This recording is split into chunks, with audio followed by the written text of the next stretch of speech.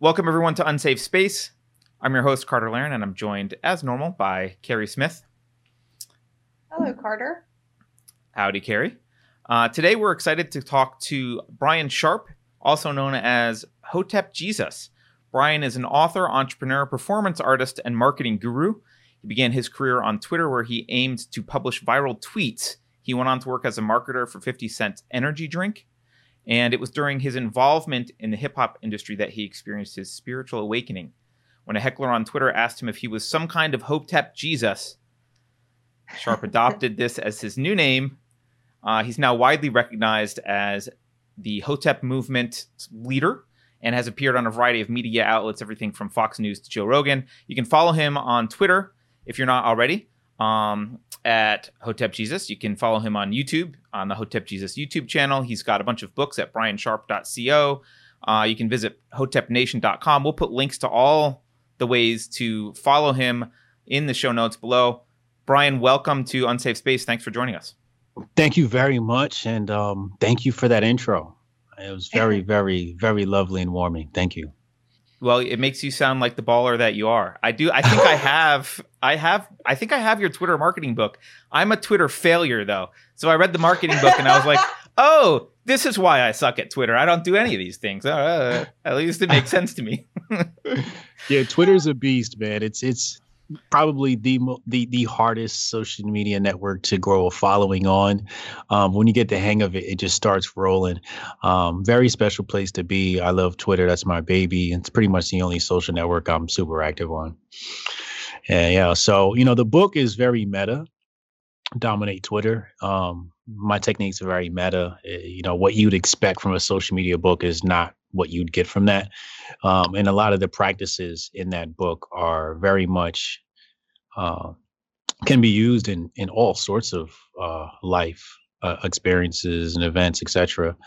But that's basically everything that was in my head. See, what was happening was I had like all these ideas swirling, actually rules. I had rules swirling in my head when I used Twitter. And I'm like, I got to like get them out of my head. And I was like, oh, wait, this is great material for a book. So I just dumped everything into this book and then I released it to the world. And it's been great. A lot of people have been using it and seen success. One of my greatest students, he's about to do $1 million. I think he's projected to do 800,000 by next January. In the past, I would say about 2 years now, in 18 months, he did $500,000 in revenue. Wow.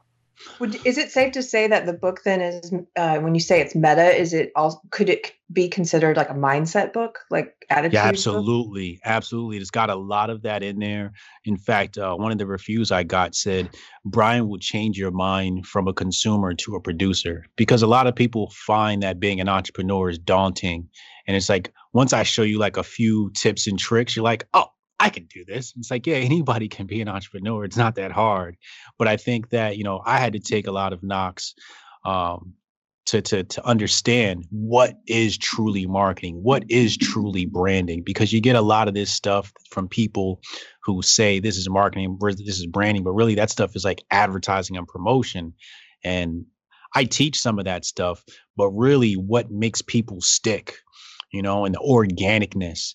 That's what I specialize in. How do you cultivate a following, organically? And that's what I focus on. Yeah. Cool.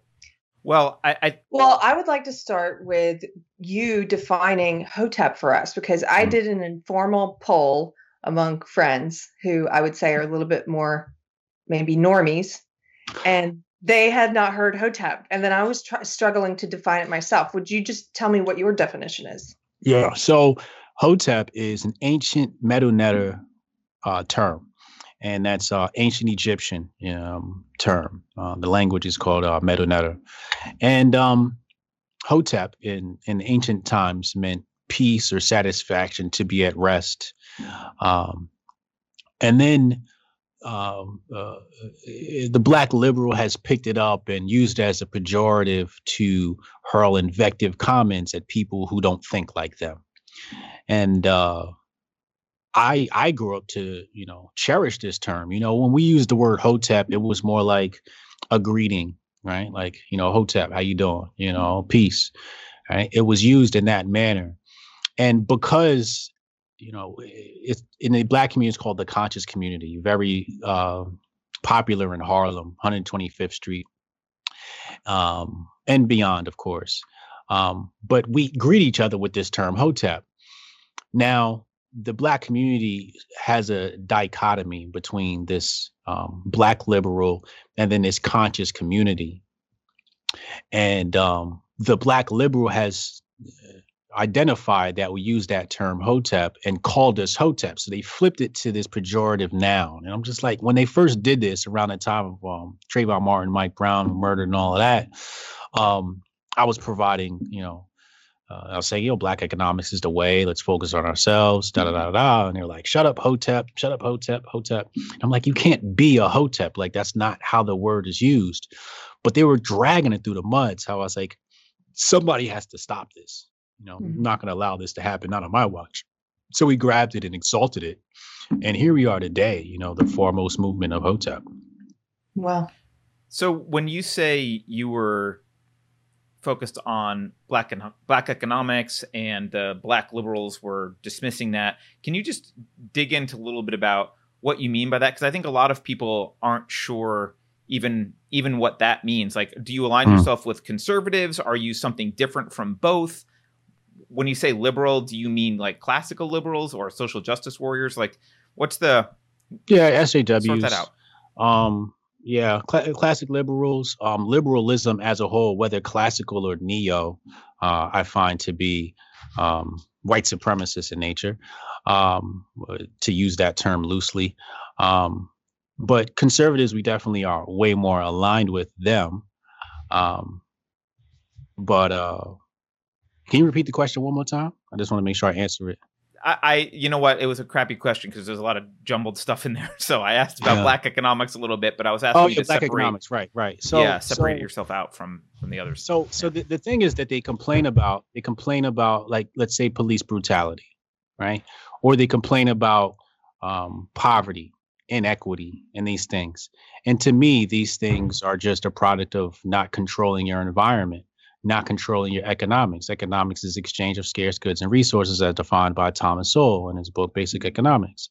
So if we're going to rise up, I guess you could say, the class ranks, you would have to control the exchange of your scarce goods and resources, as opposed to be begging other people for that. So I said, if we controlled our communities and the cops were Black, police brutality, in my opinion, would still be a problem. You just wouldn't be able to attach race to it. So that would be, one piece of the puzzle has been solved, the race problem. When we look at Japanese in America were placed in internment camps. Well, they're one of the highest earners in America. And shout out to Masayoshi Son, richest man in Japan. Japanese do very well for themselves globally. And they didn't do that by crying to Congress. They did that by practicing group economics.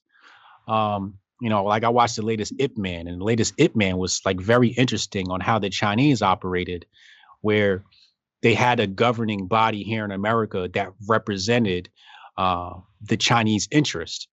And when the Chinese came over here, you basically went through this Chinese body out in California, and they helped you assimilate to the economics of America. Well, we don't really have a governing body that hasn't had the nose of the white liberals stuck into it. Right? So it's like, where are our governing bodies? Where's our accountability? Right? And I think that even when it comes to my own experience, I was down for a really long time. And the only way I came up was because I looked in a mirror and I said, everything that's in your life is your fault. You put it there, whether consciously or subconsciously, you put it there. This is your fault. And it was funny because the moment I took on this mindset, I had so much control over my life. And then I rose to prominence. And I'm like, well, this can work for a group just as easy. Yeah. Accountability, just be accountable for what it is you do to your community. Because yes, we've been arrested, mentally.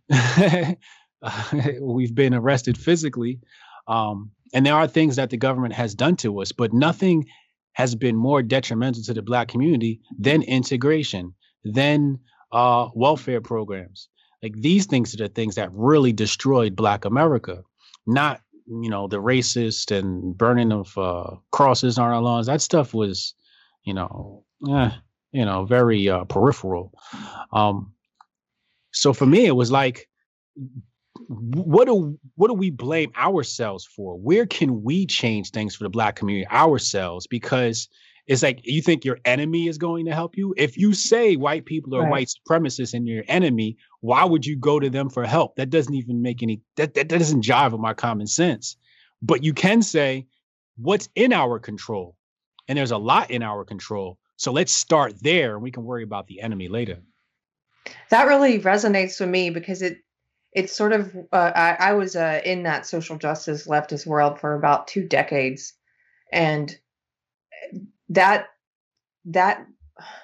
epiphany that there are certain things I have control over, and that everything that's in my life, it's almost a little bit like what they teach you in AA, that you have a part in everything.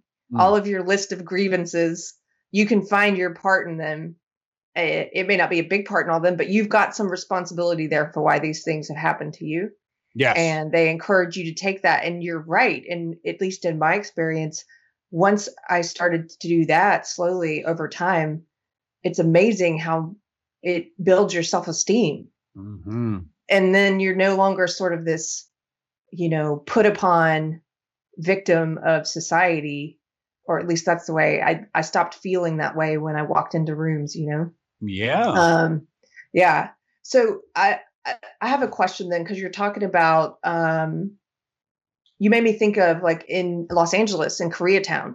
I have a friend who's Korean, and she was telling me how there's this sort of informal banking system. There are Korean banks, there are Korean churches, there are people who will loan you money. If you're Korean, they will support you. And it seems to be this separate but very positive way of building up the community, the Korean community in LA. Mm-hmm. And I didn't know anything about that at the time. Is that sort of the future that you're envisioning? Yes. I live in New Jersey. And in New Jersey, we have a large Indian population, especially here in Central Jersey.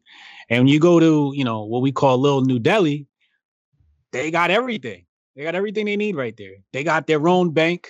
The name of the bank I can't even pronounce. I can't read it.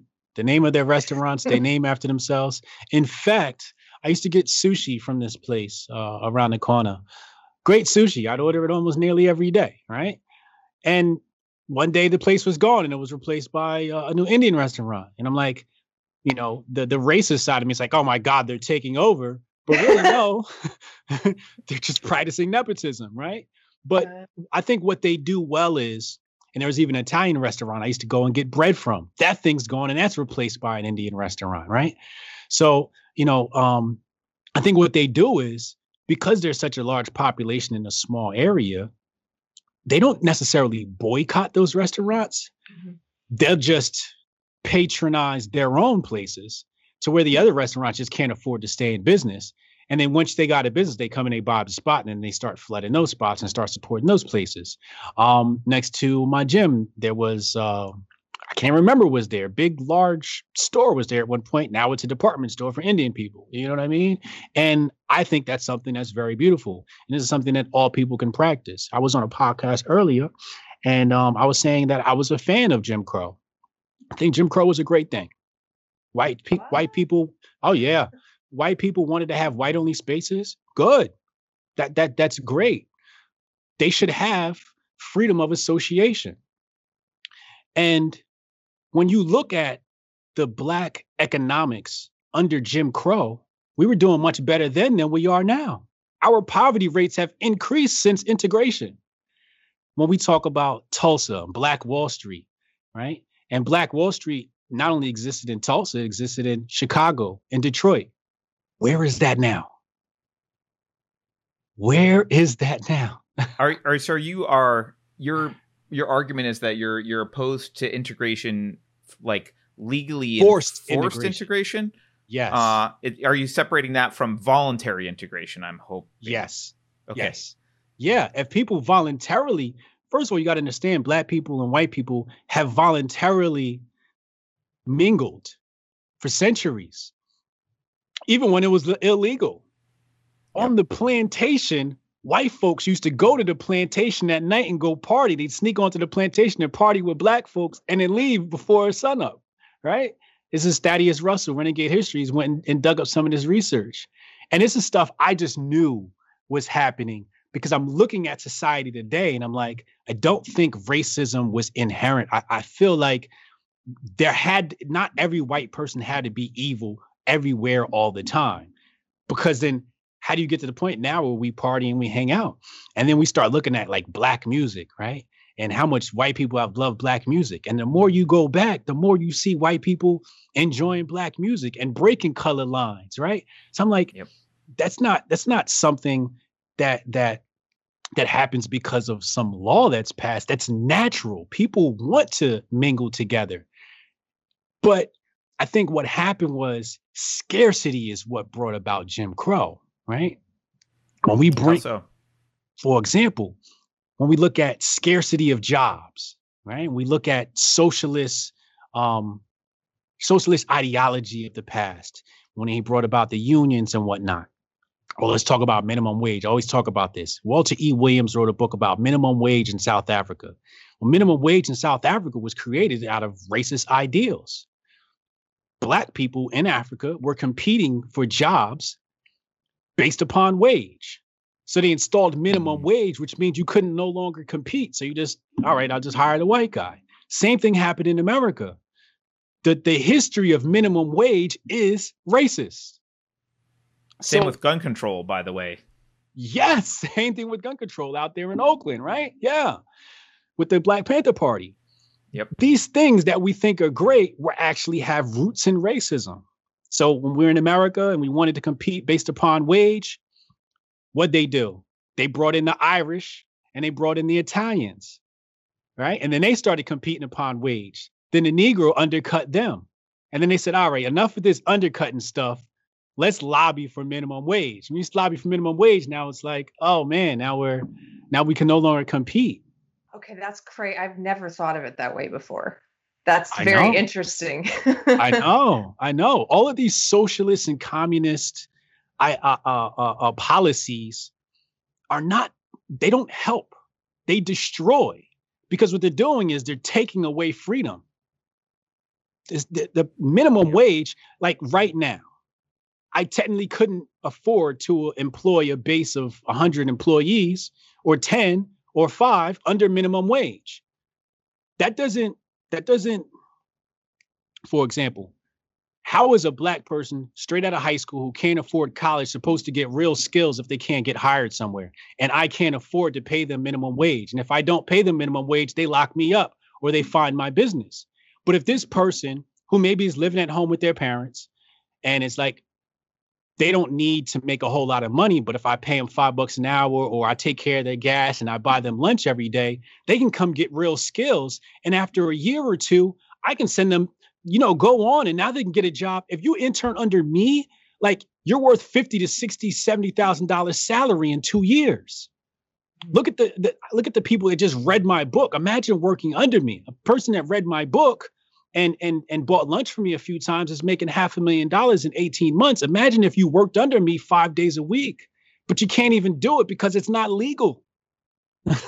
So how do you even get job experience? And then when we look at they say, oh, youth unemployment is an all-time high.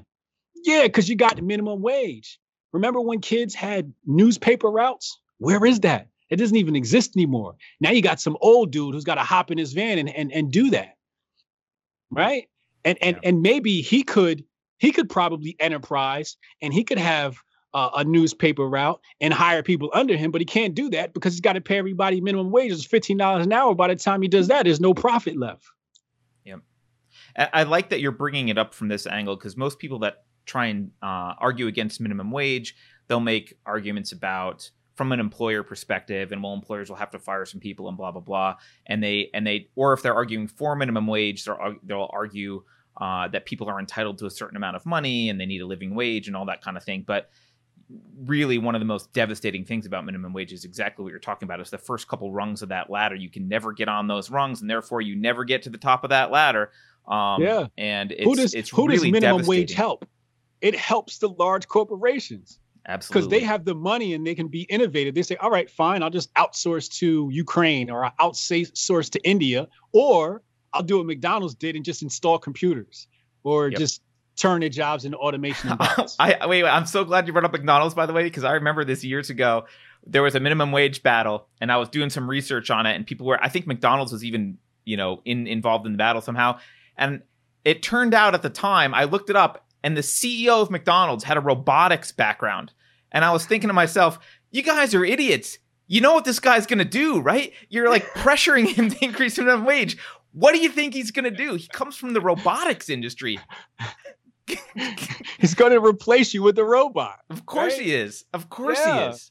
But if you destroyed minimum wage, they can get their job experience. That's right. This is so interesting to me because one of the things I've talked with Carter about, Brian, is that when I was really ensconced in my echo chamber on the SJW left,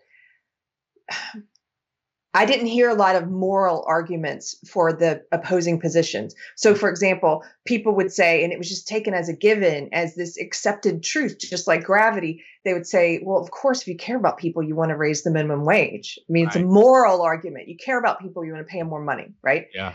I think the people who, whether they identify as conservative or Hotep or libertarian or whatever, have to get better at making these moral arguments the way that you are.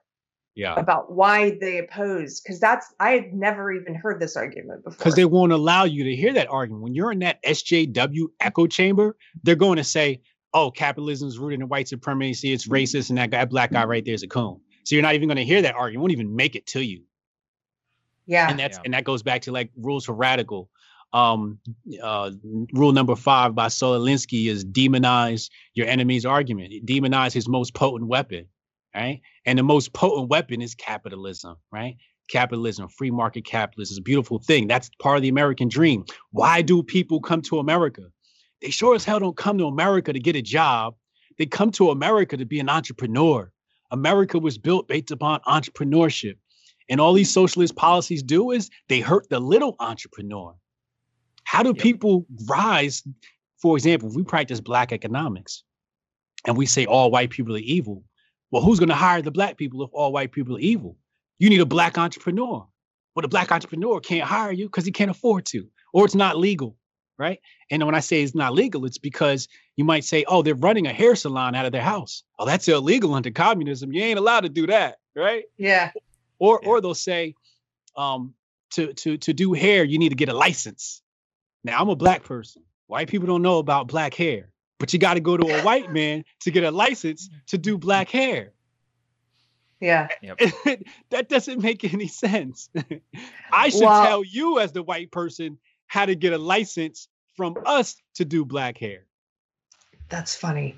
I've been pushing during these lockdowns. We've recently decided it's the 20s again, right?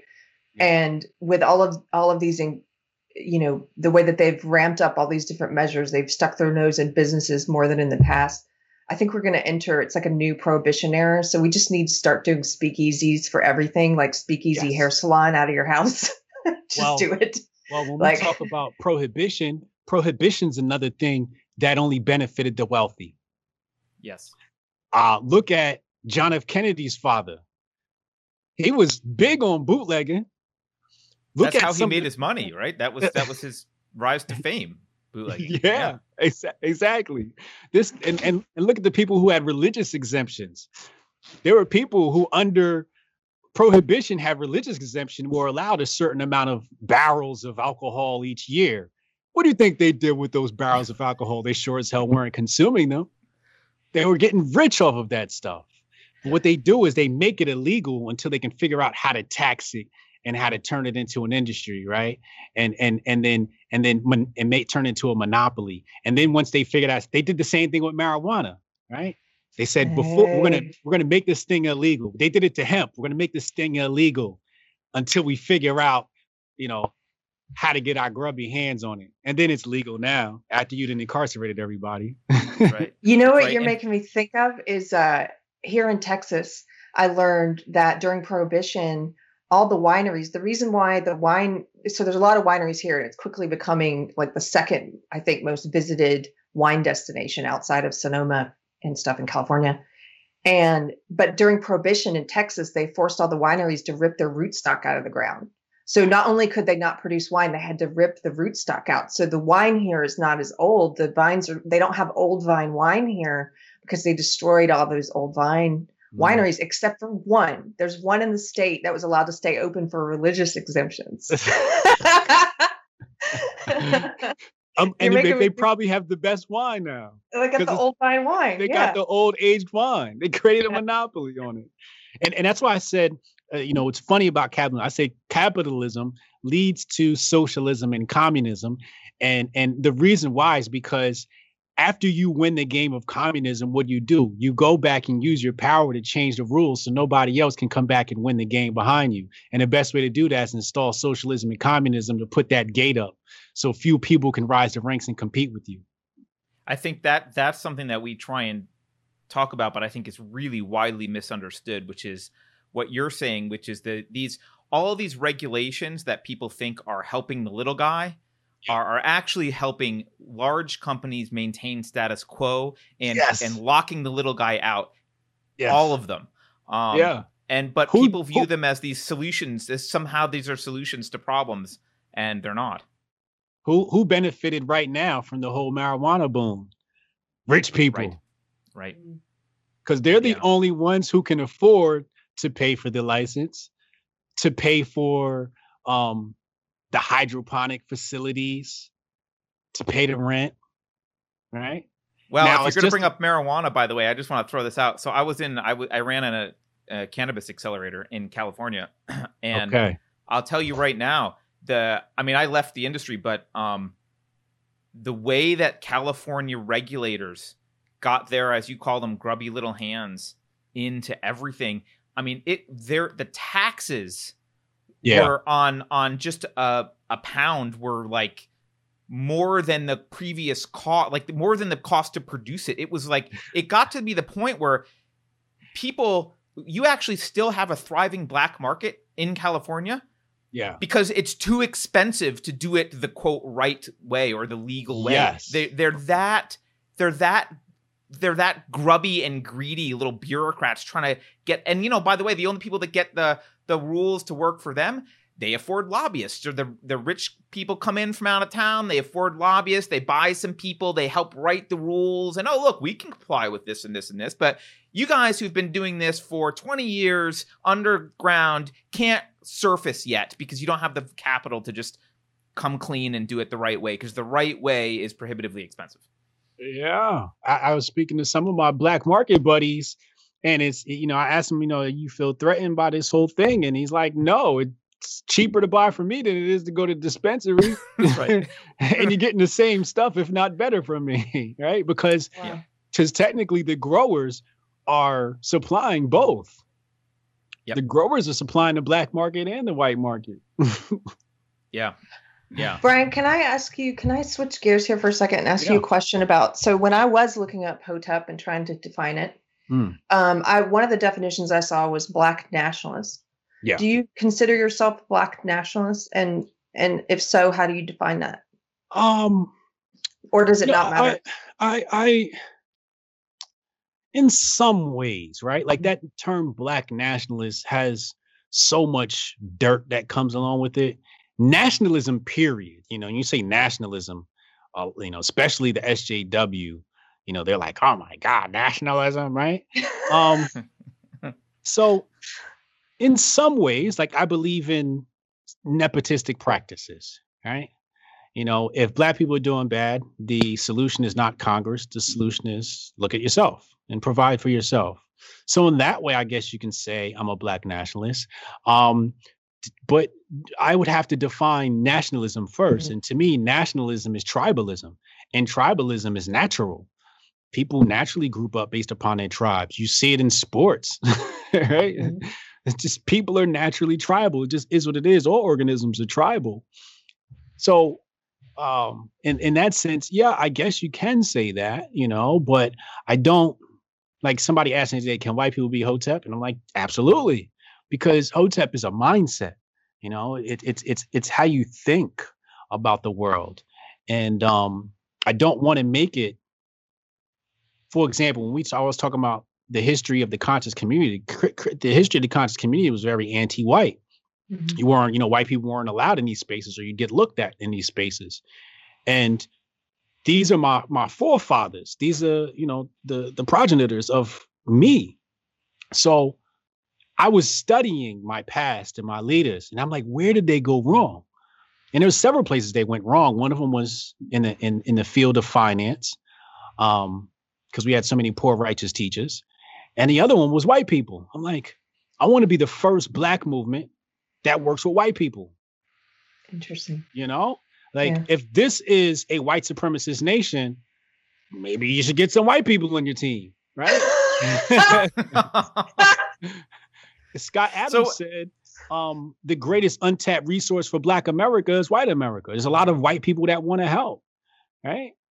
And I'm like, shit, yeah, white people can be, your money is green. Come on, come help. Let's work. A nation is only as great as its lower caste. So if we uplift the lower class, everybody goes up.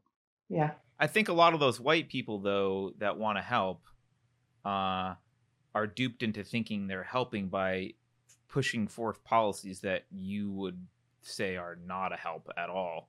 And not my white people. No, not your white people. I'm just saying, just generally.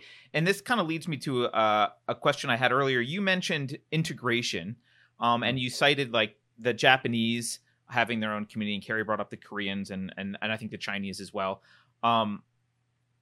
That's true, but there's something that I see those communities as not wholly insular, in the sense that there's not a stigma against integrating into society as large for people that are in those communities. If you're Chinese and you come to the US, no one says, how could you go to hang out with white people and go get a job with white people and do things with white people? No one criticizes you for that. They may be there to support you if you're part of the Chinese community, but there's no equivalent of an Uncle Tom derogatory label that you're aware of. Well, my wife is Chinese and she's not aware of any either, so I'm pretty sure that's true. Like, there's derogatory comments. There's a lot of that coming up. In fact, when you go look at the movie Ip Man, it talks about some of that history, and this is historical fact, where they was like, yo, what you doing with the white man? But and today, today it still exists. They're just not loud about it. If you go to China right now, you got Chinese only places. Yeah. But that's in China. I mean, I've spent a lot of time in Japan too, and it was actually good for me because I got to, this is what it feels like to be a minority who's discriminated against. Like, you would go into a bar and they would, like, everything would stop and they would be like, we're closed. Look around, you're like, you're clearly not closed, but I'm just not allowed. I get that. I'm leaving, man. So I get that, but like in America, they seem to be very good at integrating, right? Or no? I wouldn't call it integration. I wouldn't even call it assimilation. I would just say cooperation is better term. You see, when you go to New York, you got Chinatown. You go down Chinatown, you can't read those signs unless you read Chinese. Sure. Right? So you don't need some of those things you're talking about when you've preserved your culture, when you've insulated at least your space. Black people haven't even insulated their space, which is why you have all these other nonsense terms like coon and sellout and all this other stuff, because you ain't got no space. You see, when you got a space, you don't got to use those terms because you got your own. It's like, I can go work with white people, but at the end of the day, when it's the Chinese New Year, I'm throwing on my traditional garments and we got the dragon. Right. And we're coming out, we're dancing with the dragon. Right. So you can do that when you have your own. Black people has had their culture stripped from them by the abolitionists. So you blame the abolitionists for stripping the culture from blacks. Get into this. Yes. This is interesting. when you talk about when the abolitionists come down into the South, and they're telling the white folks down there, the new rules, right? They send the army down, the new rules, and then they send down their white Victorian women, Puritans. Let's come forward. Board of Education, Brown versus the Board of Education. Right inside Brown of Board of right inside of that, they say assimilate with the culture. Right inside that bill. That's that Supreme Court case. Assimilate these black people to the culture. Same thing happened when they went down to teach black folks. It wasn't about teaching black folks to read and write. It was about teaching black folks how to assimilate into white culture. Can I ask you there's a distinction that Carter and I sometimes draw, or he was the first to draw it for me. When he talks about culture, he said, sometimes people are talking about two different things. That culture can be like a set of philosophical beliefs, like what underpins the founding of your civilization or your culture. And then on the other side, culture can be a lot of more innocuous things, like your specific cultural food, music, or dress or dance, or festivals, music, art, stuff like that. And so when you're talking about the eradication of Black culture, are you talking about both, or one or more than the other, or all of the above? Also, let's look at the scientific definition of the term culture. Culture, you might look at a petri dish, and it's something where something supports life and grows. If your culture doesn't support life, you don't have a culture. That's in my personal opinion. So when I think about Black people, I'm like, we don't have a culture. Where is our traditional dress? We wear the white man suit. I've thrown away all my white man ties and suits. I don't wear it anymore. In fact, when you go look at the history of Black people in the suit, even the Philippines, they wore something called a zoot suit, which was a mockery of the suit, right? Before, when you wore the suit, it was tapered and it had fit properly. And then what we did was we wore it all extra baggy. You see it in the beginning of Malcolm X. We wore it all extra baggy. We were not wanting to assimilate. We were mocking the suit, right? So the lack of culture breeded a new culture that we took from their culture, right? So this is what happens when you're a lost tribe. You're finding ways to find yourself. And that's what Black people are. We're a lost tribe. We don't know who we are. You got Black people who say, I say, let's go back to Africa. Oh, I'm not from Africa. What part of Africa? Blah, blah, blah, blah. Then you ask them about slavery and they'll say, well, the white man brought me from Africa. So it's like, which one is it? You can't hold both of those at the same exact time. You got to pick one. Are you African or are you not? So when I dress up, I wear the traditional garments of Ghana. Right? That's what I do, because I don't know my culture. I've been assimilated. I don't have a language. I speak English. I speak the Anglo-Saxon language. I speak the Queen's English. And the better I speak the Queen or King's English, the better I do in this society, this white liberal dominated society. Right? You say, oh, look at this Black guy. He speaks so well. He's got a good command of the language. He's got a great vocabulary. But where is my language? Where is my vocabulary? I don't have that. We've been fully assimilated. And that is the huge problem. When you talk about the Chinese, the Chinese, they might not use some of that language, but they have their own language. They definitely have a culture that they can use as a referent, so they can distinguish themselves, like, oh, this is American culture, this is Chinese culture, and there's consciousness of any assimilation that they're doing or any integration. They know where they're going from and to, and they see that line because it's very clear. And so what I'm hearing you say is you don't know where you're going from. You're lost in the sense that you feel like there's no starting point, but here you are in a culture that doesn't feel like yours. Yeah. Yeah. So now we're forced to use the tools that have been given to us and the system that has been given to us to try to benefit ourselves, right?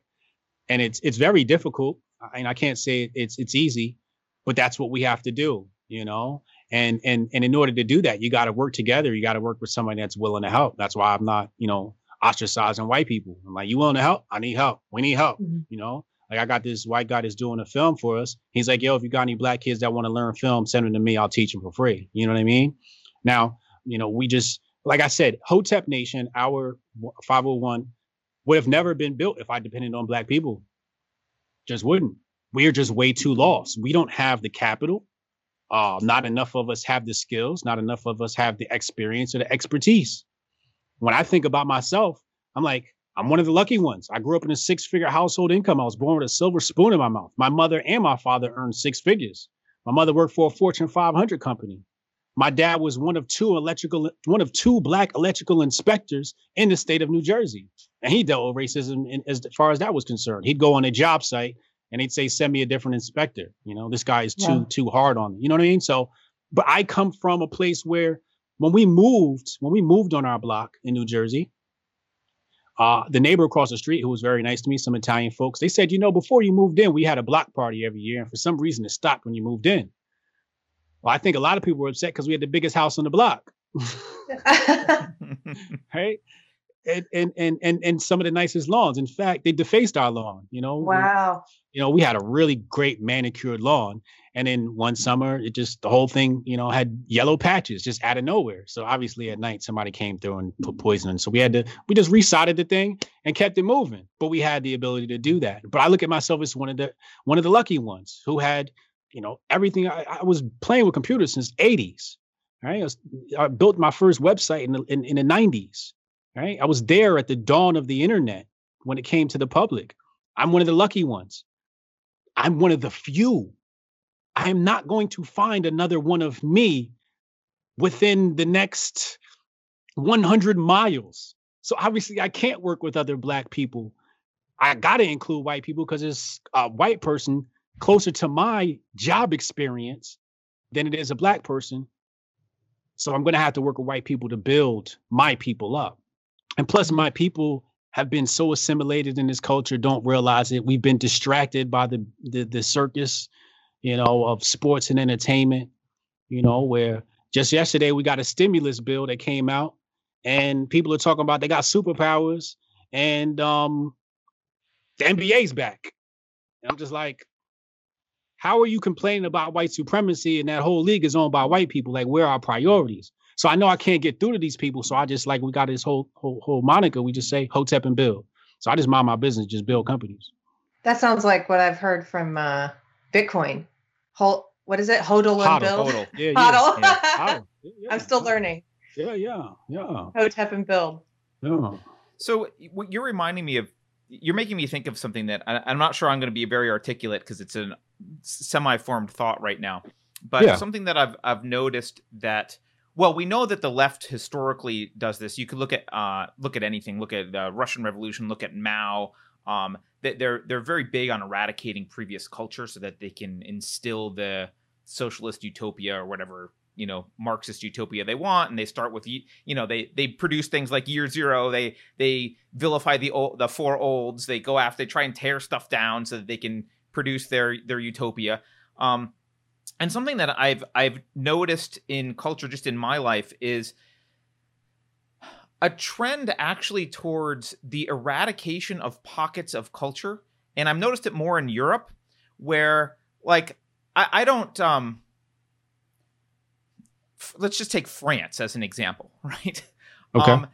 There's this vilification of anyone who says, well, French should have the historically French culture and French people, and there's a Frenchness. I don't even know what the Frenchness is really, but like there's something about Frenchness being French, and that should be preserved in some way. And the French historically were very good at preserving their language and everything else. They're very, you know, focused on that. And you see a lot of people on the far right complaining about immigration being like tearing down French culture because there's no forced assimilation. And they're complaining about all this. And, you know, I understand the, you know, I don't think people should be treated differently because they're from someplace or whatever. I get all that. But part of me has this feeling of like, well, you know, last time I was in Paris was probably 15 years ago. I don't know, maybe longer. Is Paris going to be around for my daughter in the sense that it was before? Is there going to be a Parisian culture? or is that just getting lost? And I look at, when you talk about the Black American culture, that's an example to me of something that I see like, oh, that was pretty eradicated. Like that was lost. That was like that culture was destroyed, and you almost have to kind of rebuild it. Are we in the process, because we're on this kind of Marxist zealot path of just destroying cultures generally around the world? And it just happened to you guys first for obvious reasons, but is that happening generally, or am I making any sense? Yeah. So the goal of globalism is to create homogeneity, right? And basically they want everybody to be the same, because then it's easy to propagandize. You see, when you think different and I think different and this tribe thinks different and that tribe thinks different, there's no way to create one propaganda program for all of us. You would need a propaganda program for each tribe, and that's just too difficult to do. So the thing you got to do is just try to make everybody homogenous. And once you do that, then we can just make everybody think the same. So that's definitely like part of the globalist agenda. So you would say that they would oppose the rebuilding of a Black culture within the U.S. entirely anyway, because they don't want really any cultures. Yeah, I mean, look at the Black leaders they give us. They're basically white. Or they would. I think they would be selling, and I think mainstream culture has been selling a really cheap kind of Black culture to Black people for a long time. Yeah. And even looking at like the little that I know about early rap and hip hop, and then how that, when it became commercialized and like brought into the mainstream and then sold back, it was different. It's about different things, right? Yeah. So I think that there's this effort to sell a kind of cultural Blackness that's not necessarily, from my outside perspective, not necessarily beneficial to Black people. Yeah, I mean, let's look at Black Lives Matter. The name is Black Lives Matter, but it ain't got nothing to do with Black people. In fact, it's turned into a Black male hate group, which reminds me of the KKK. Yeah. Black Lives Matter is the new KKK, in my opinion. They've taken Black and gay women and radicalized them to hate Black men. We are the enemy. In fact, when their site first launched, they said mothers, parents, children. It was like, wait, parents? You mean mothers, fathers? Wait, you erased us. Wow. That was a pretty cool trick. Even when I remember Caitlyn Jenner did something and I had a comment. I don't remember what my comment was. It's probably critical. And then I was attacked on Twitter, which is fine. But everybody had Black Lives Matter in a bio. And I'm just like, wait, this is a white person and you're attacking a Black guy, but you're defending this person because you've chosen your sexuality over your race. So Black Lives Matter is really an LGBT organization. And if that's what they are, that's fine. Let's call it LGBT Lives Matter. Let's not call it Black Lives Matter. But that's what the white liberal does. Is when you have a movement that could possibly uplift Black people, they have to come in and usurp it, take it over, and redirect it. That's what the NAACP was. I got a great book here. I recommend everybody read. You guys know about Marcus Garvey? I know who he is, but I don't know from his Wikipedia. Enough. But that's not much. They don't tell you about this man. Right? But this is select writings and speeches of Marcus Garvey. I actually have several copies of this. But when Marcus Garvey talks about the NAACP and how he walks into branches of the NAACP and they're full of nothing but white passing Negroes. And W.E.B. Du Bois, a so-called Black man who's a mulatto who never saw a Black person till the day he turned 20, supposed to be some sort of Black leader, right? In fact, Honorable Marcus Garvey actually met with the KKK, right? And he talks about that, right? But these are the leaders that they push to the back. They don't tell you about Marcus Garvey, right? They didn't tell you about how W.E.B. Du Bois sicked the white man on Marcus Garvey, had him extradited, locked up, thrown in jail for several years. This is what they do to Black leaders. Sabotage his business, the UNIA, right? His organization and all of his businesses, Black Star Line, his boating expedition that goes back and forth to Africa. All right. This is what these new Black Negroes do. They destroy Hoteps. When we think about forefathers of Hotep, we think about Marcus Garvey, right? This is the man we think about from Jamaica. My father's from Jamaica, so grew up around his history. When we talk to white people, I always ask them, "You ever heard of Marcus Garvey?" And you're like one of the few white people that heard of him, but you couldn't tell me much about this guy, right? No, Right. nothing. Right. And there's a reason for that, right? Because they want you to have this one idea of what Black people are and what they think like and what they should be. And that's what Black Lives Matter is. For example, when I had my blog, right, super popular blog, one of the reasons why I'm successful today, my staff was entirely gay men. And this is before the dawn of Black Lives Matter. So when Black Lives Matter came out and was like, Hoteps are homophobes, I'm scratching my head like, y'all could have sworn I had a staff of 7 gay men working for me, and we all got on fine. One of them, Denzel, gay young kid. He was like maybe 18, 19 at the time. He used to call me his uncle, and I used to call him my nephew. It was like family to me. And I used to mentor this kid. Matter of fact, I after we dissolved the blog, he went on to work with a celebrity, and I helped him land that gig, you know? And Vonnie is involved in the Republican movement, and he's gone on to do great things. And me and Vonnie still keep in touch. So I'm like, how did this Black thing turn into this LGBT thing? Oh, that's right. The white liberal stuck his nose in there. You know, whoever pays the bill, whoever pays the piper calls the tune. Well, and you mentioned Black men before, and they've been vilified historically. And I don't like giving Republicans a free pass. So when I say Democrats do something, I don't mean only Democrats are do bad stuff. But I mean, if you look at how the Black families and were treated by policies for inner cities, it was, if you have a Black man around the house, you don't get your check, right? Yes. You like, okay, well, that's a pretty negative incentive. And you're trying to help people. You're trying to help families, but God forbid if the dad is there. That's right. Yeah. I can't think of much more destructive to it's not just destructive to the Black family, because that's a generational thing. The kid grows up in that environment and like it propagates, and like that's a pretty damaging thing to do to a culture. It's really pernicious, and yet they do it as from a moral high ground, as if they're so wonderful for doing this. You should thank them. Look what we've done for you. You said something really controversial that I want to bring up. Hold on. Let me, Carrie, you said, sorry, you you said something? Yeah, I wanted to jump in and just say, so what you're talking about with BLM calling people homophobes and how you're saying it's like LGBT, the way I view it as their sort of social justice ideology, or whatever you want to call it. Some people call it identitarianism or leftist identitarianism. It's a big tent or big ideology, and there's a lot of doors to get into it, but they corrupt all those doors. Like I went in through the feminist door because I'm a woman, so that's how they're going to reel me into it. But there's a race door, there's an LGBT door. It's all about different types of identity. Now there's a fat door, there's a mental health door, all the different ways in which you're oppressed. Yeah. And this ideology is going to fix things for you because you're an oppressed minority. Intersectionality.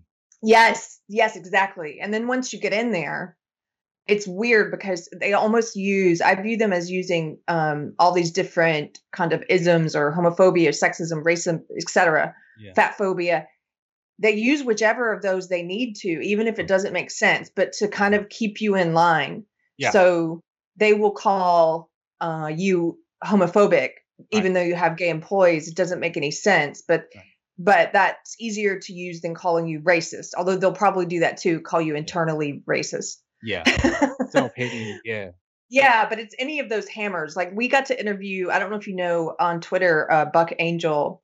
He's a trans man. He was one of like the original. He calls himself Trampa because he transitioned a long time ago before it kind of became this trendy part of social justice now. But because he doesn't go along with a lot of the ideology, he doesn't go along with children transitioning and hormone therapy and all this stuff, they'll call him transphobic. And it's sort of like, but what? Like internally, but just because it's a hammer to use, right? Yeah. There's not really. I'm sorry. I'm kind of just rambling. No. Really when you look at that community, right? Trans people don't agree with a lot of this stuff. Yes. The SJW stuff. Gay people, I speak to gay people, I ain't with that. I don't know what they talk about. I'm gay. I might be gay, but I ain't running around telling everybody to be gay. In fact, I don't think people should be gay. I don't, you know, I've heard people, gay people say, I don't wish this on anybody. Right. I've heard them say that. Right? It's the people who aren't among this community who are dictating the ideology. Mm-hmm. People who aren't trans, people who aren't gay, who are dictating this ideology. And then, see, what socialists do is they take people who have been ignored, right? They take people who have legitimate problems, legitimate gripes, and they pay attention to them. And this is what Republicans and conservatives fail to do. They fail to look at the people who have been pushed to the outskirts of society and say, you got legit gripes too. How can I help you? So the socialist sees the opportunity in that and goes to those people and says, hey, I'll help you out. The problem is their solutions are very destructive to the entire nation and people themselves. You see what I'm saying? Intersectionality, when we look at that, that is one of the most divisive ideologies to ever be created, right? Intersectionality, to section people off based upon differences. Just like I told Black people when they say, I say, let's go back to Africa. They say, oh, which part? There's 1,000 nations in Africa, 128 nations, whatever it is in Africa. And I'm like, I don't care how many differences there are. What do they have in common? And let's start there, right? Mm-hmm. The human species has more in common than we do have different. Yes. Right? Absolutely. So why are we looking at our differences and not our commonalities? Why are we trying to bring people together through our commonalities? When I look at Black people, I say, if you make them put respect on your Blackness, you ain't got to make them put respect on your gayness or your transness. You know, I spoke to my mom and I said, you know, back in your days, you know, 60s, 50s, you know, what was it like with gay people, trans people? She's like, yo, we had a trans person in our community and everybody knew she was trans and that was just who she was. And nobody bothers, no problem. We had gay people and it was never a problem, right? In fact, when we look at the history of gay people in New York City, well, guess who had a problem with gays? The government did. It was illegal to have these gay bars. Yeah. This the same government these liberals are aligned with. And who helped these gays? The mob. Oh, I didn't know that. The mob is one of the people. Yeah, the Genovese family actually would buy clubs and turn them into gay bars. In fact, one of the Genovese, there was a gay woman whose husband was upset that she was gay. And I believe his name was Genovese. He goes in, this is in Thaddeus Russell's book, Renegade History of the United States, great read. He kills her husband and marries her, and now he lets her just, you know, fornicate with women. Like, fine, go live your life now, right? So you got these people that they say are bad and evil that are actually standing up for gay rights. They talk about the patriarchy. The patriarchy fought for gay rights in New York City. A man did, a white man did. That's amazing. So would you say they were starting gay speakeasies? Yes, that's exactly what it was. Cool. It was illegal to have these gay bars. And it was the Italian mob that was like, you know, the Italian mob, they'd pay off the police and say, look, you know, leave this spot alone, you know, and they'd have raids and then they just go to war with the cops. And that's what was the dawn of the village in New York City. That's what created the village. The mob created that and opened that space up for them. Damn sure government wasn't going to do that. So it wasn't the people. And that's what they try to make it seem like the homophobes were us.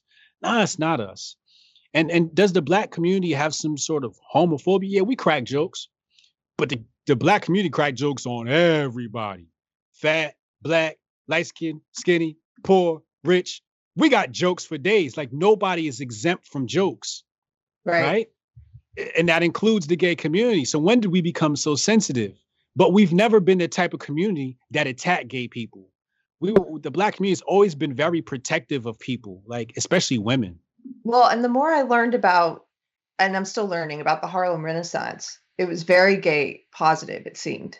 Yes. And like singers like Ma Rainey and Bessie Smith, you know, had this reputation for being very open sexually and you know, in the traveling shows and the people they worked with, that there wasn't that sort of prejudice. Oh, absolutely. In fact, we had a gay mobster during the Harlem Renaissance. Um, damn, I want to find her name. I know it's in my notes Oh, here. cool. But yeah, like nobody was opposed to some of this stuff, man. Black community has always been very warm and loving of all types of people to a fault. I mean, that's how we got here. When white folks landed on the shore of America, we opened up our arms and they opened up their arms. you know, so we've been loving to a fault. Dark humor is allowed here. I love it. So you've brought up a couple times. You've brought up the difference between government trying to do something and people doing it. Yes. And I want to dig into that just a little bit, because one of the things that I heard you say that I think might shock a lot of people is you seem to be against government forced integration, which Yes. I am as well, but I don't really talk about it much because, boy, if I say that, I'll sound like a real crazy. But Yeah. I think you're pointing out that when integration is forced, you actually end up with the opposite effects culturally. People resent that force, and it actually destroys any natural integration that might have happened voluntarily. Am I putting words in your mouth, or am I getting that wrong? What do you think about that? No, you're absolutely right. In fact, I just found some notes here. Chicago Defender, July 1923. It says don'ts for newcomers, and this is for people from the South, newly freed, coming to the North. And this is what some of the Black people reporting. Don't hang out windows. Don't walk the streets swearing at the top of your voice. Don't clean your fingernails and pick your nose on the street. Don't flirt with the grocer, especially if your hair is still chunky and full of bed lint. Don't sit out on the front steps in bare feet in your undershirt. Don't drink moonshine, especially before going joyriding. Right? Like there's a whole list of don't brag, don't stand on corners and insult women who pass, don't spit on the sidewalks. Don't be a flower flusher. Don't be a grouch. Don't be silly. Don't send your children to school half fed and half dressed. Don't let your children run you. Don't forget to make friends. There were these rules when they were releasing Black people and they were assimilating us. And Black people purporting some of this stuff. But my bad. I found it. Here she is, the Black gangster, Madam Stephanie St. Clair. Oh my gosh, I've never heard of her.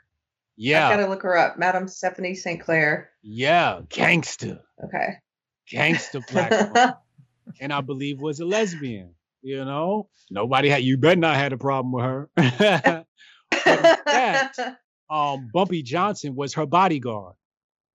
And then Bumpy Johnson inherited, basically her gang, so on and so forth, after her. Yeah, but Bumpy Johnson, that's how he learned organized crime. But my bad. Let's go back to your question. What'd you say again? Okay. Mr. Unsafe Space. Yeah. No, I was just.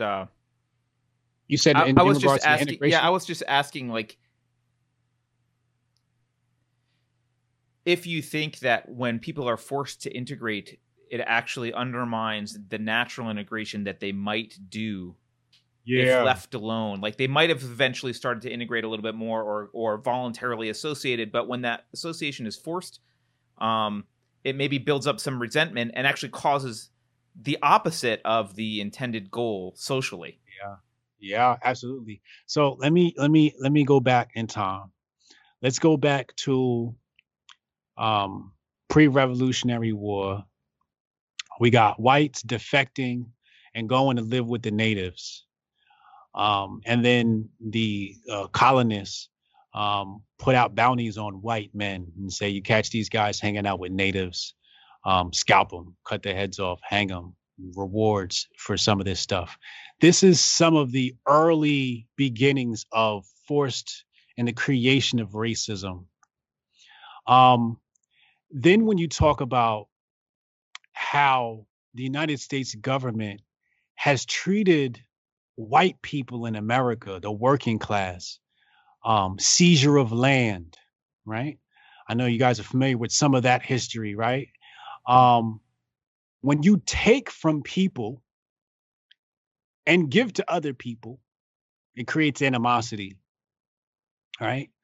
And that's some of the roots of the racism, where they see you're taking from me and you're giving to these black folks. Right. So they have this resentment. But you got to understand, some of this racist stuff wasn't rich whites. It was poor whites. And really, like, it goes back to the whole scarcity thing. What you're talking about here is poor people fighting over the same resources. And had the government minded their business and let people cultivate land on their own and create a living of their own, you might not have had that racism. You know, what's the old phrase they say? I might be poor, but at least I ain't black, right? That sort of mentality was pushed into the poor white Southerner because, you know, to be black was the worst thing ever. But that was created to make him feel better about being poor. Right. You know, and when these poor white people already didn't have enough, and then now you're making them share with black people, you create even more animosity. You know, where the government should have just minded their business and let the free market reign supreme. And I think people would have come together under better circumstances and would have been, you know, less racism, you know? I have a question. I'm confused. So I guess maybe for both of you, since you were saying you agree about forced integration, Carter, do you not believe that it was right? It was the right move for the government to get rid of desegregation in public schools, because those are you public. Asking me that question? Well, let's talk about that. So what happened was W.E.B. Du Bois goes down into the southern states and he speaks with some of the black people who are dealing with inequality. And when he spoke to them, the black folks said, we want the same government funding as the white schools. We pay taxes like them. We want the same government funding. He said, I'll only fight for that if you integrate. And they said to him, we're not concerned about going to white schools. We just want the same check that the government is sending them. We'll build our own schools. But it seems like the government's sending them money and not us money, but we're still under the same laws as them. That's unfair.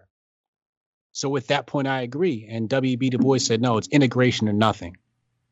Yeah. Well, and my position, which Carrie knows, I don't think there should be publicly funded schools in the first place. So no, I know you believe that, but since there were publicly funded schools, you have to operate within reality, Carter. At that time, given that there were public schools, do you not think it was the right move to desegregate? To force people to integrate? I mean, I don't know. I mean, that's like you're asking me about something that I don't think should exist anyway. What's the right way to do it? Like, I don't know. I certainly, if they said we want the same funding, I probably would have said, well, then why don't they just give the same funding? Like, if that's how you're funding, why have this other requirement that you got to be bussed here and you got to be there and blah blah blah? Like, if that's not what people want, why would you force that on people? I don't care who people associate with. It's not my business who they decide to associate with. So it's about creating that homogenous society. That's right. That's right. Assimilating. Yeah. You know, you've also said I mean, I know I've heard you say some very controversial things historically, and something that I find funny about this sometimes is you'll say something and people will go ape shit about it as if what you're saying is obviously false. But of course I don't pretend to know history, so I'll go look it up. I got the records. I'll be like, well, let me go look it up. And then just as an example, I'll throw out. I think you said that Hannibal was black, and people got outraged. What I saw some people get obviously that's fake. So I looked up. Well, how do we know what Hannibal looked like? How do we know? There's like one bust that was discovered in Italy that we think was Hannibal. Okay, that's not a lot of evidence. We do know that Tunisia is basically, it's in North Africa. It's half black, half Arab at this point, like most of the population. So it's not like an unreasonable claim to make, but people get so upset and I don't know I don't even know your evidence. I don't know what, but people get so upset about it. I go. Why do people get so upset with like poking holes at some kind of narrative that does it really matter? It doesn't matter to me what color Attila or not Hannibal was, but why do people get so upset about that kind of stuff? And why are they so resistant to like hearing what you have to say about, yeah, here's my evidence? Yeah, I go based upon archaeological evidence. And if you type in Hannibal coin, you'll see two types of coins. You'll see one that comes later, but you'll see an ancient one of Carthage. And, Hannibal is known for, going through the Alps on the elephant. And what you'll see is a very negroid face. And on the other side of the coin, you'll see the elephant. And this is a Carthaginian coin. Now, this is definitely North Africa. That we're talking about of Carthage, and that would be Hannibal Barca, right?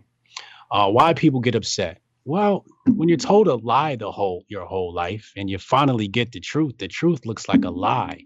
But the thing is, when people talk about white supremacy, like that is the manifestation of white supremacy, where you say something that shows that Black people had some sort of power, were able to live on their own. For example, on Joe Rogan, I said Black people in America, and when we are the natives, right? And I was fact checked, right? Right on the spot, Jamie fact checked me. He's like, yo, it happens to be true. Only 5% of the slaves came here from Africa. So where'd the rest of them come from? Because I'm using common sense, right? And I'm using historical data. When we go by historical data, Columbus never landed in America. Columbus landed in the Caribbean. And when he got to the Caribbean, according to his own documents, he said it was Black people everywhere. And he said the Black people were traveling all throughout these different islands. In fact, in one of his letters, he talks about how one of the boats they had could, I think, 80 oars or 40 to 80 oars. I can't remember the number. 4 and 8 always get confused, obviously, for mathematical reasons, right? 40 or 80 oars is how big these boats were, larger than the boats he came on here with, right? So these people are able to transport themselves. So let's look at modern times. You got people coming over from Haiti on a chicken wing. If they can, if somebody can come from Haiti to I'm going to Florida, fact check that one on you. Hold on for a second. If they can get here on a measly life raft that they, threw together from Haiti to Florida, obviously a settlement of people could have come here years ago with these boats. The other thing is they like to paint us as like some backward savages, right? So one of the things they'll do is they'll show you Africans in this loincloth, right? Well, what people don't realize was it was hot, and that's our bathing suit. At night, we came out with the fur. When you look at Black people now, we get money. What's the first thing we do? We put on fur, right? It's still in our DNA, right? So at night, when it got cold, that's when we put on clothes, right? It was the people who didn't have our complexion, who couldn't survive in the sun, that needed to cover up, right? We didn't need to cover up. We were going fishing, whatever. But when you saw us in our loins, that's our bathing suit. When you see somebody at the beach now on the coast, what are they wearing? You don't go fully dressed to the beach. So they'll paint these people as savages. They'll even paint them with huts, right? And what they don't realize is these huts are post-colonization. If you go look at the natives had long houses, right? Which today could be called a ranch home, right? A really large mansion ranch home, right? But we had buildings. We even had mounds with pyramids in all these different continents. But when you're not taught this history and somebody presents it to you, you're like, oh, this can't be true because McGraw-Hill and Houghton Mifflin didn't teach me that. Oh, you mean the white liberal didn't teach you that? The Rockefeller-funded school system didn't teach you that. But my ancestors taught me that. I did my studies. I know about, history and what came before, But if you did your own research, all the colonists will tell you about what they saw when they got here. The colonists, they talk about savages and they say, oh, Africans are cannibals. Man, go look at cannibalism in Virginia. Type in cannibalism Virginia. When the so-called settlers got here, they were eating themselves because they didn't know how to cultivate the land. That's why they were defecting to go live with the natives, because they couldn't survive the winter. And the natives were, again, open arms, right?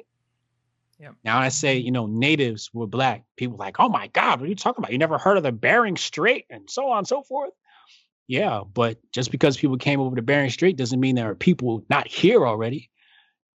Doesn't mean that those two types of people didn't come together and, create some sort of miscegenation. That's definitely doable. But again, go look at the Olmec statues in South America. They'll bring up all types of excuses why the Olmecs aren't really black people. But go to Columbus's records. Go to Cortez's records. Bartholomew de las Casas. Go to De las Casas, one of the biggest slave owners coming out of Spain. They tell you about how many black people it saw there in our kinky hair. So if South America is attached to North America, you mean we didn't travel up north? We just said, nah, we're just going to stay here, right? Obviously, we were traveling. That's what people do. It's natural, right? But again, white people were taught that they were superior. And not literally in that sense, just by the omission of history.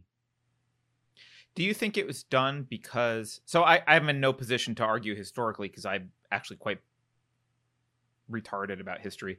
So I'm slowly kind of fixing my historical knowledge. I appreciate that you're using primary sources because I think that's the way to do it. Which is, sounds like what you're doing.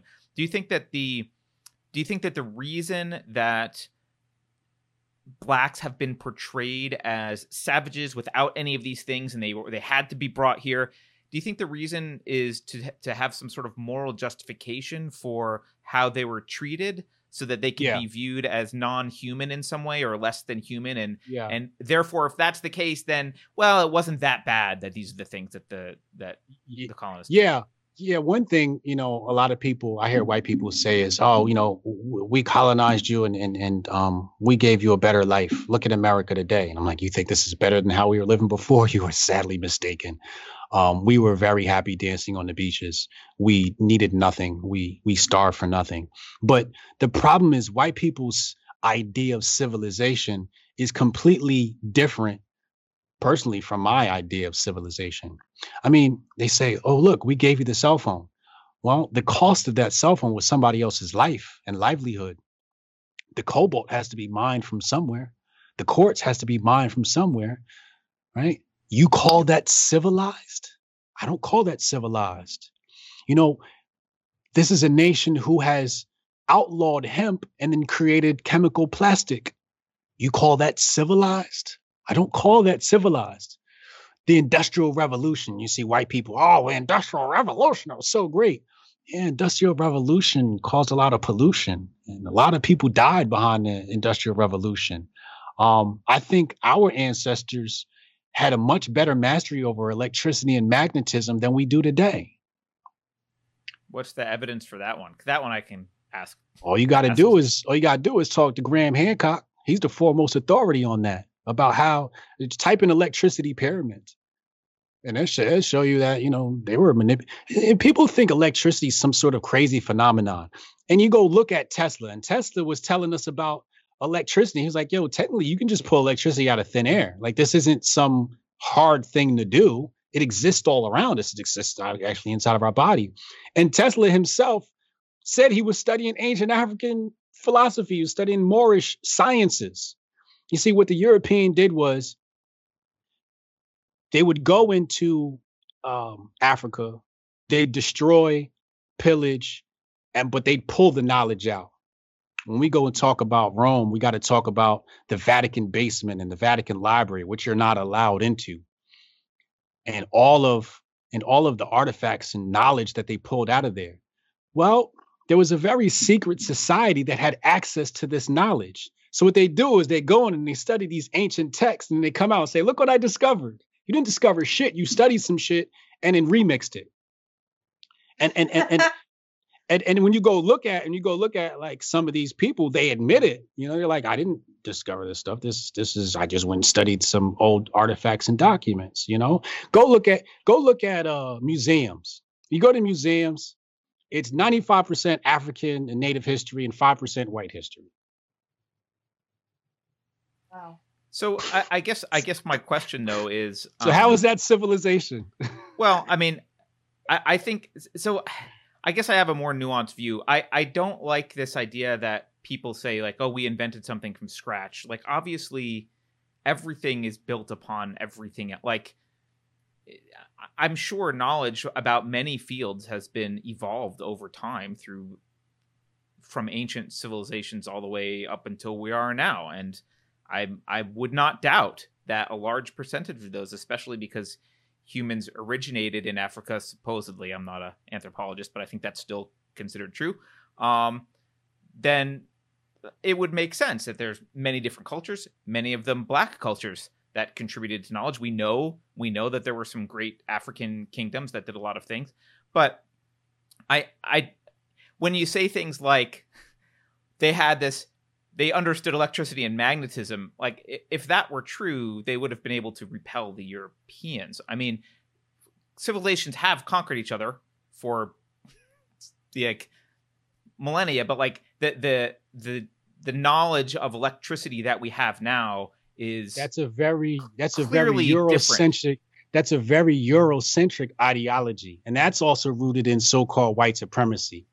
You know, how is it Eurocentric though? I mean, what inventions how do they harness electricity? Only white people say shit like that, right? They say, well, if you had, you know, all this technology, why couldn't you repel white people? Well, it's a very simple answer for that. It's very hard to repel a savage. It's very hard to repel a savage. So your answer is an ad hominem against a race of people? Is that your answer? Especially if you're a peaceful people. You know, I don't disagree with that. What? You know, you have, for example, let's go to ancient Rome. Are you familiar with the plague in ancient Rome? Assume not much. So okay. Please, if you want to talk about history, just Rome had a traitor. Rome had a traitor. I can't remember his name. It slips my mind. He stops the grain coming from Africa into Italy, Rome, and they fall into famine. What does that tell you? Rome depended on Africa for sustenance. If you follow Maslow's law of hierarchy of needs, you understand how innovation is created. So where is innovation more likely to happen? Is it more likely to happen where there's bountifulness and abundance in Africa? Or is it in Rome? I mean, before Rome had a road, Africa had roads, had all types of structures, so on and so forth. When we go look at some of Greek's greatest philosophers, where did they train?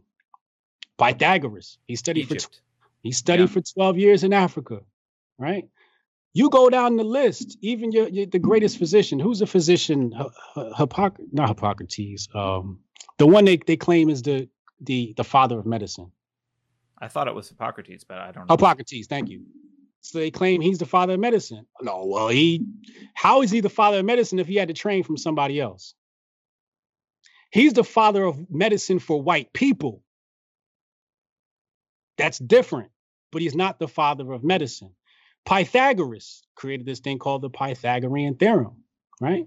But he trained with somebody for 12 years. This was customary for Greeks to go to go into Africa, train, and then come back and bring the knowledge back and then put it in Greek form so people could understand it. But these civilizations were very rudimentary when compared to a civilization like ancient Egypt.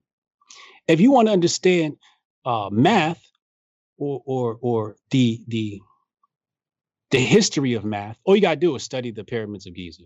That tells you that the people there had mastery of math through and through. I don't disagree with that much of what you're saying. And Now, I don't. one more thing I'm going to say here. Okay. There's this thing called gunpowder. Yes. In the ancient world, gunpowder was used for fireworks. We were celebrating with this. Only the white mind decided, well, you know what? I could use this to kill people. We weren't thinking like that. Again, it's very hard to repel a savage who thinks like a savage. We weren't thinking about wars. When we had King Mansa Musa, right? King Mansa Musa goes into ancient Egypt and destroys the economy because he threw gold coins everywhere. He was trying to be benevolent, right? This is how we were acting. We were going around places spreading love. When the Moors went in Europe was about to die. I think it was called the Dark Ages. How'd you escape the Dark Ages? Do you know? Well, I don't. I imagine what I know will be argued with by you. So tell me, how did we escape the Dark Ages? I'll let you go first. Well, my understanding of the Moors, and I mean, are you talking about the Crusades? I'm talking about the Moors. Then I don't know. Then tell me, how did we escape the Dark Ages? They came up through the what's the name of the peninsula that Spain sits on, but they come up through there and they conquer so-called Spain. And then they get there and they're like, wait, y'all sleep with animals? You can't sleep with the animals. You got to put them in barns, right? And then we started building. Europeans didn't even bathe. Some of them still don't bathe, but it was, in fact, some of these savages believed that to bathe was to, desecrate your ancestors or something like that. I don't know, but this is how they were thinking. Like, they kept dirt on them, right? And this is why people were getting sick. When the Moors came up in there, like, nah, you got to wash your ass. Now you're going to tell me that these are the people that are civilized and civilized the world? No, what they did was they came with their dirty ass and they spread smallpox and cowpox from sleeping with animals, right? Because that's what that stuff comes from, right? You get it from animals. Go look at Jenner, right? Jenner, the father of vaccines. They were sleeping with the cows. And that's how you were catching some of this stuff. You wasn't cleaning the cows. You wasn't cleaning your ass. So you killed us with disease. You killed us with your religion, right? Because that was the first thing that conquered Africa, was the Arab religion of Islam, right? So that's the first thing that divided up Africa. If it wasn't for Islam, Europe would not have conquered Africa. If it wasn't for the Arab, Europe never would have conquered Africa. Africa was not taken by the sword. Africa was taken by the dollar, and it was taken by religion. It was taken by the IMF. Right now, Africa is abundant in resources, but we don't control none of that because the so-called whites created this thing called fractional reserve currency. Well, we're on the same page for that. Yeah. Okay. And this is how people were controlling nations and controlling kings, right? So when you say we could have repelled that, I mean, how do you repel somebody who decides to come up with a fiat currency? That's really difficult because when you're thinking as a benevolent human being, you don't think, let me create fake money. That's some evil, weird shit. Well, I'll agree that that's evil, weird shit.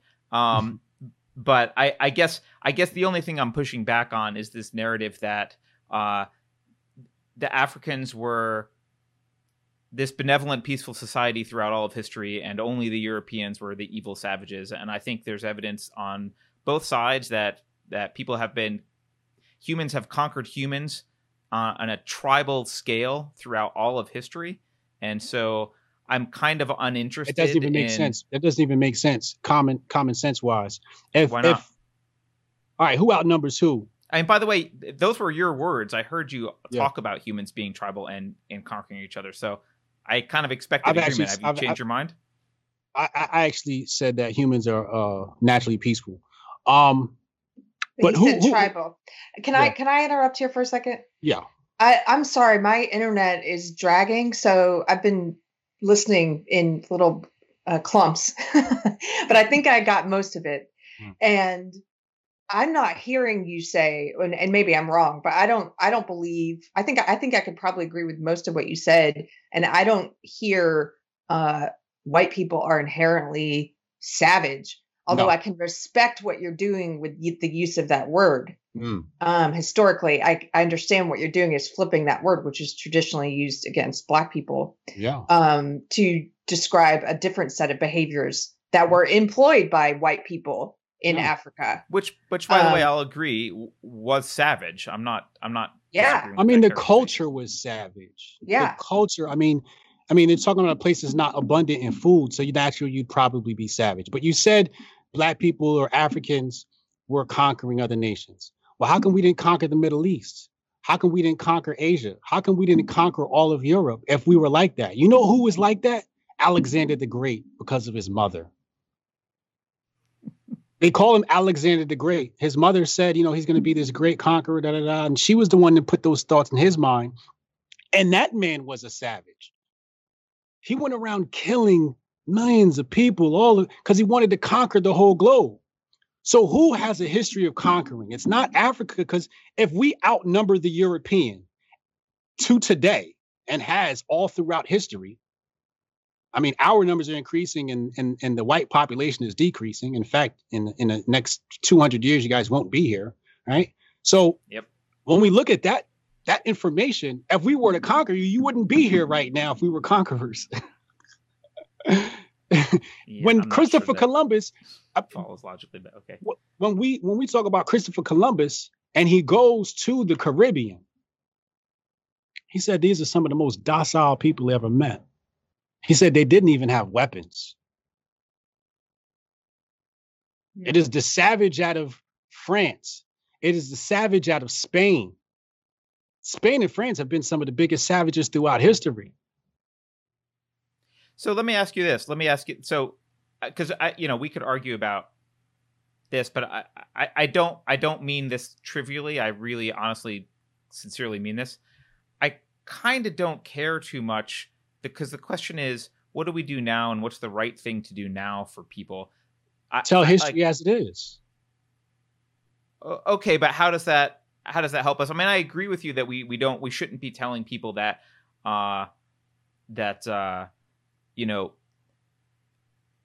blacks were completely incapable in the slave trade. We shouldn't be painting the narrative that we are. And I've heard you talk about how the current narrative disempowers Black Americans.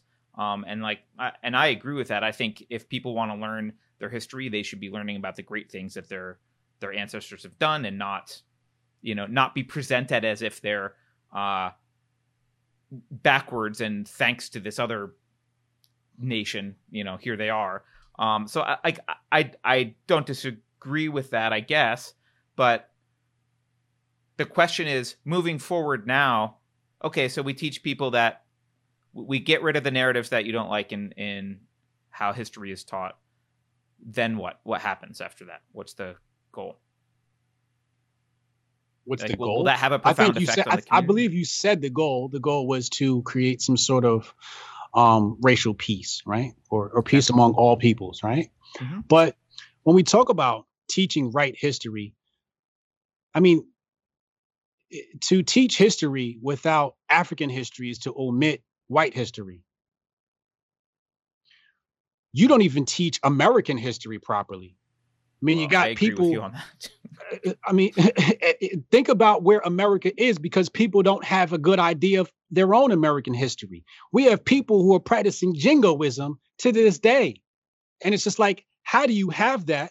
How do you have this love of this thing called the Constitution, yet your founding forefathers had to deal with something called the Whiskey Rebellion? They had installed something called the Comstock Act and a whole bunch of other things that violated the Constitution. So how do you love this document, the Constitution, which I believe was the first communist document on this continent? But how did people? Wow, that's a statement, but okay. It sure is, yeah. Which I define communism, socialism as a centralization of power, and that's what it was. You have 13 divided colonies, and what you do, you centralize the power under a federal government. That's why they call them the Federalist Papers. And then you had the Anti-Federalist Papers. You centralized power. It's the first document to install communism. And under the Constitution, no laws have been passed that have been more communist outside of Soviet Union and Mao and all of that stuff, but we're probably close to that. But I mean, Article 1, Section 8, the Constitution has not been good to us, right? So if you taught history the way it is, maybe you'd have a population that would understand why their government just passed a stimulus bill that was attached to another bill that supplied foreign aid to a whole bunch of other nations while their nation people only got $600 a piece. Yeah. People would understand why that is. If you taught history like it is, the government would have not been overblown as it is now, because people would have checked it a long time ago. If you told people that we live in a socialist system and not a capitalist system, they'd be trying to pull us back into a capitalist system. But what we did was we told people that they live under a capitalist system. You can't live under a capitalist system when you have a central bank. I mean, Stalin said one of the first things you need to do to install communism is to have a central bank. So do you think capitalism, as you're describing it, which sounds good to me, is superior to all these other forms of government that you're talking about? Like, is that the system that you want? For now. Okay. I mean, what I want is freedom. When I think of capitalism, I think freedom. Allow people to trade freely, because people are going to trade. Allow them to do so freely without a hidden hand in there manipulating the system, controlling prices, et cetera, right? That's what I think of when I think of capitalism. The problem is fractional reserve currency, counterfeiting, which is the fiat note. Shit, you want to talk about jingoism? What about United States told you weren't allowed to own gold? Right. Yeah, I mean, you don't have to look very deeply at history to see that the principles that people think are in the Constitution that are somehow these great freedom-loving liberty principles have basically never really been implemented. Well, I mean, it's also illegal for us to read the WikiLeaks emails. I'm just kidding. Right. Only Cuomo, what's his name, can do that. Chris Cuomo. But to answer your question, a lot of what's wrong in the world can be righted by telling the truth. And it starts with history. The reason why there is poor relations between white people and black people is because white people subconsciously look at black people as savages and believe we have nothing to contribute to society outside of music and entertainment. But if you told history and painted us as intellectuals, as the intellectuals we were, white people might look to us for intellectualism. But we don't tell that part of history. Do you think it's just white people?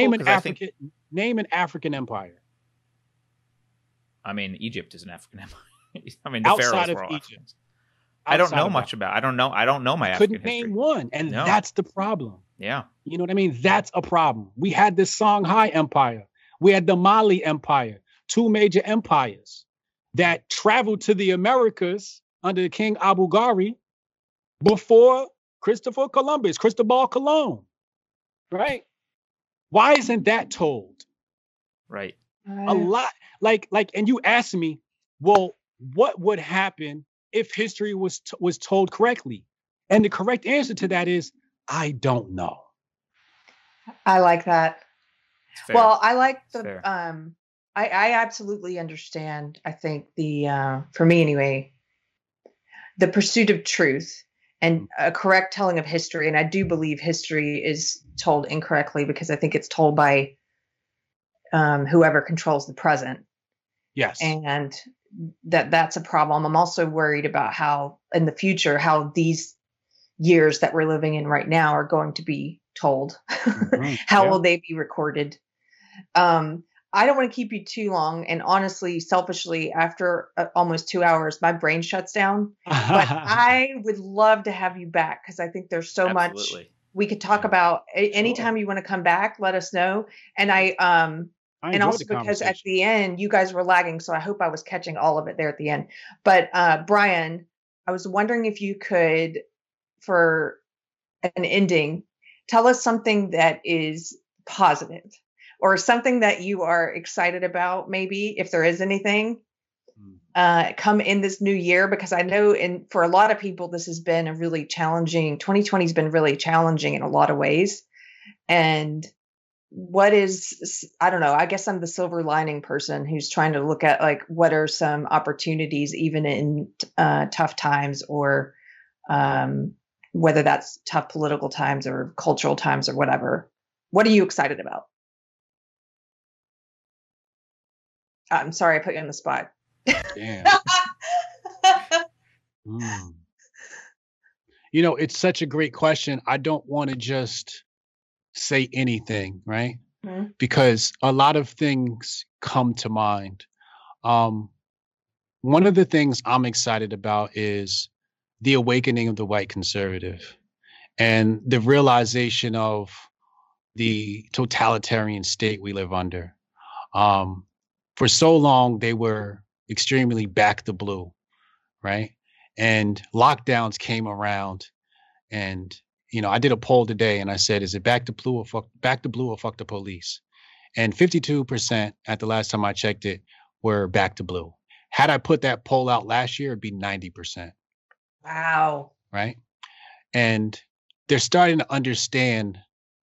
I'm going to pull from Murray Rothbard here, the anatomy of the state. And I'm excited for that. I fall under agorism or anarchy or anarchism. You know, I'm much more closely aligned with these ideologies. And I've slowly been hipping white conservatives to this. And they're like, especially at the stimulus bill yesterday, like, you know, teach me more about this anarchy. And I'm like, yes, welcome, right? So I'm excited because when you say back to blue, you're basically saying back to state, because the police, you know, they say, you know, police took an oath to protect and serve the people. No, that's something that was propagandized. When you go look at the legal wording behind what police do, they're here to protect property. That's what they were created for in the first place. You know, early days they called them constables. Later on, they had a group called the Pinkertons. But you know, when we go look at something like the Ludlow massacre, right? And you had people in Colorado who didn't want to work the mines anymore. Actually, they were working the mines, and they said, you know, these living conditions stink. We're going to go live over here in the mountains. And because the corporations decided not to improve their living conditions, they're like, screw it, we'll just pitch tents and live in the mountains.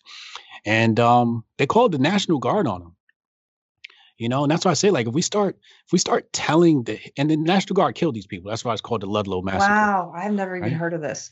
Yeah. So your United States government under the National Guard murdered white people on American soil. This is not too long ago, right? In Colorado. And you go to Colorado type of look, you see a sign there called the Ludlow massacre, and they talk about the history. And as I said, if you teach people this history, it would destroy jingoism, and jingoism is the problem because it turns into love of the state, and that's the problem the white conservatives have had, because Black people have for a long time have complained about the state, and they've complained about police, and that's one thing I've sided with them is like, yeah, I don't like police. You know, the police aren't actually here to help. All they do is ticket us and write tickets and surveil us. And they actually don't do much protection. People say, oh, police can protect you. No, police don't actually protect you. They come and take a police report after you got your ass whooped or after you got shot. That's what they do. They take police reports, and then an investigator comes along, but they're not going to protect you from getting shot. You got to protect yourself. Right. But they're legally, in fact, after the school shooting, Supreme Court has actually said that the police are not obligated to protect you. Yep, that's right. I remember that. Yeah. Yep. This is what the Supreme Court has decided. The police are not legally obligated to protect your ass. Right. Right. But they still purport this protect and serve idea that was purported through propaganda. So I'm very excited for them to release these ideas of propaganda, which come down, you know, from World War II times and whatnot. You know, propaganda was heavy during them days to try and create patriotism and whatnot in the movies and so forth. But once we get the conservatives to understand that the state is the enemy, I think the left understands that sometimes. But I think that's the middle ground. Like, yesterday was one of the few days where the left and the right agreed when that stimulus came down. You know, stimulus bill came down. For different so reasons. Once we, but Yes, It's definitely always for different reasons. interesting times when I see the left and right agree. I'm like, what's happening there? Mm. Like Jeffrey Epstein didn't kill himself.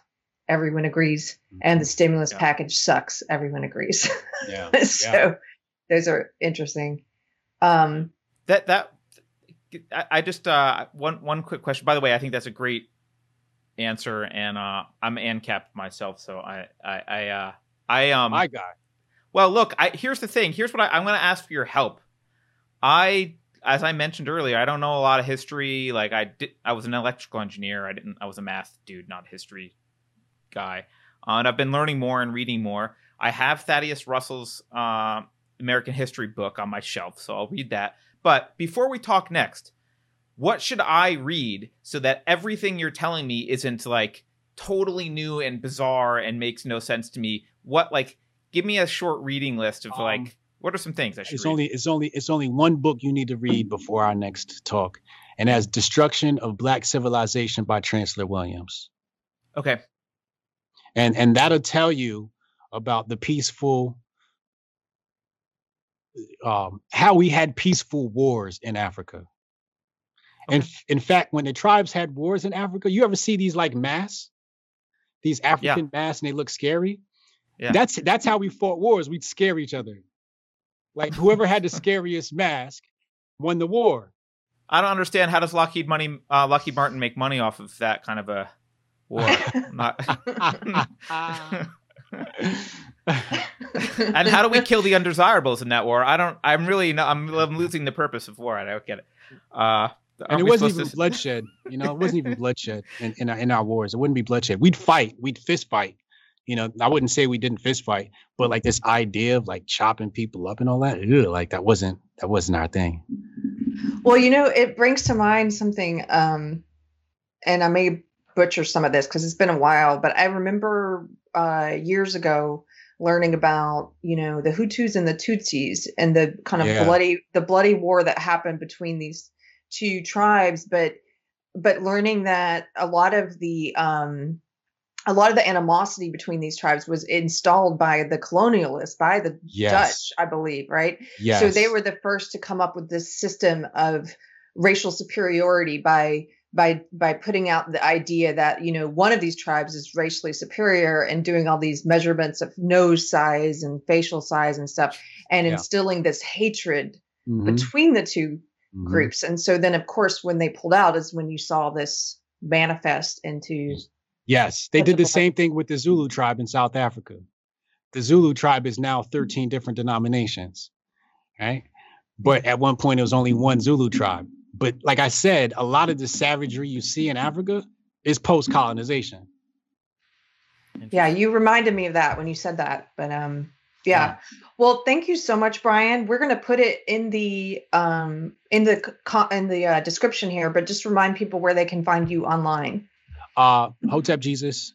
I'm mostly on Twitter. You can glue into my website, briansharp.co, Brian with the Y, Sharp with an E. It's the best place to keep up with me. Get my products, my books. I wrote a book on masculinity, which is more relevant now than ever. And I wrote a book on marketing. And then I have a jingoism destroying book coming next year as well. Nice. Excellent. Well, thank you very much for your time. Yeah. Thank you for challenging me during this conversation. I love that part of the interview. No, it's been a pleasure, and you've given me some homework to do, which I'm looking forward to. So thank you very much. Yeah. Absolutely. Thank you. Have a great holiday. You too.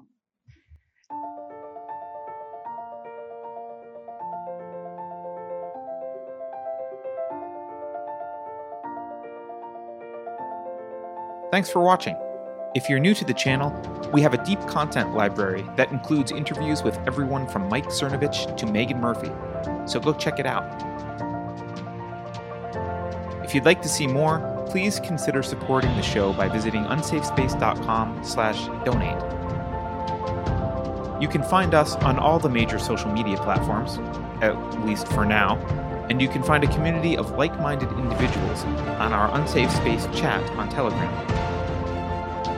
See you there.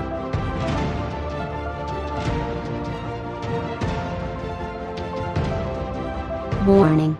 This is an unsafe space. dangerous ideas have been detected. The content of this production has not been authorized by the Cathedral. Pay no attention to it.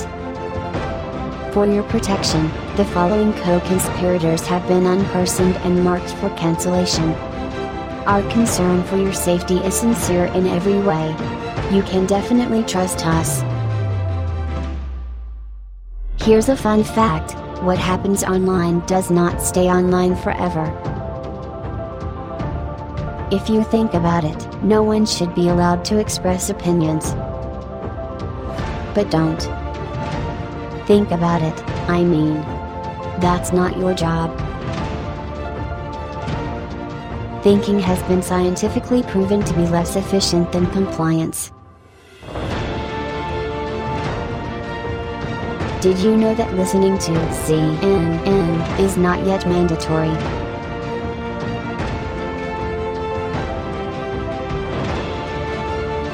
Computer voice courtesy. Never mind, that last line is fake news.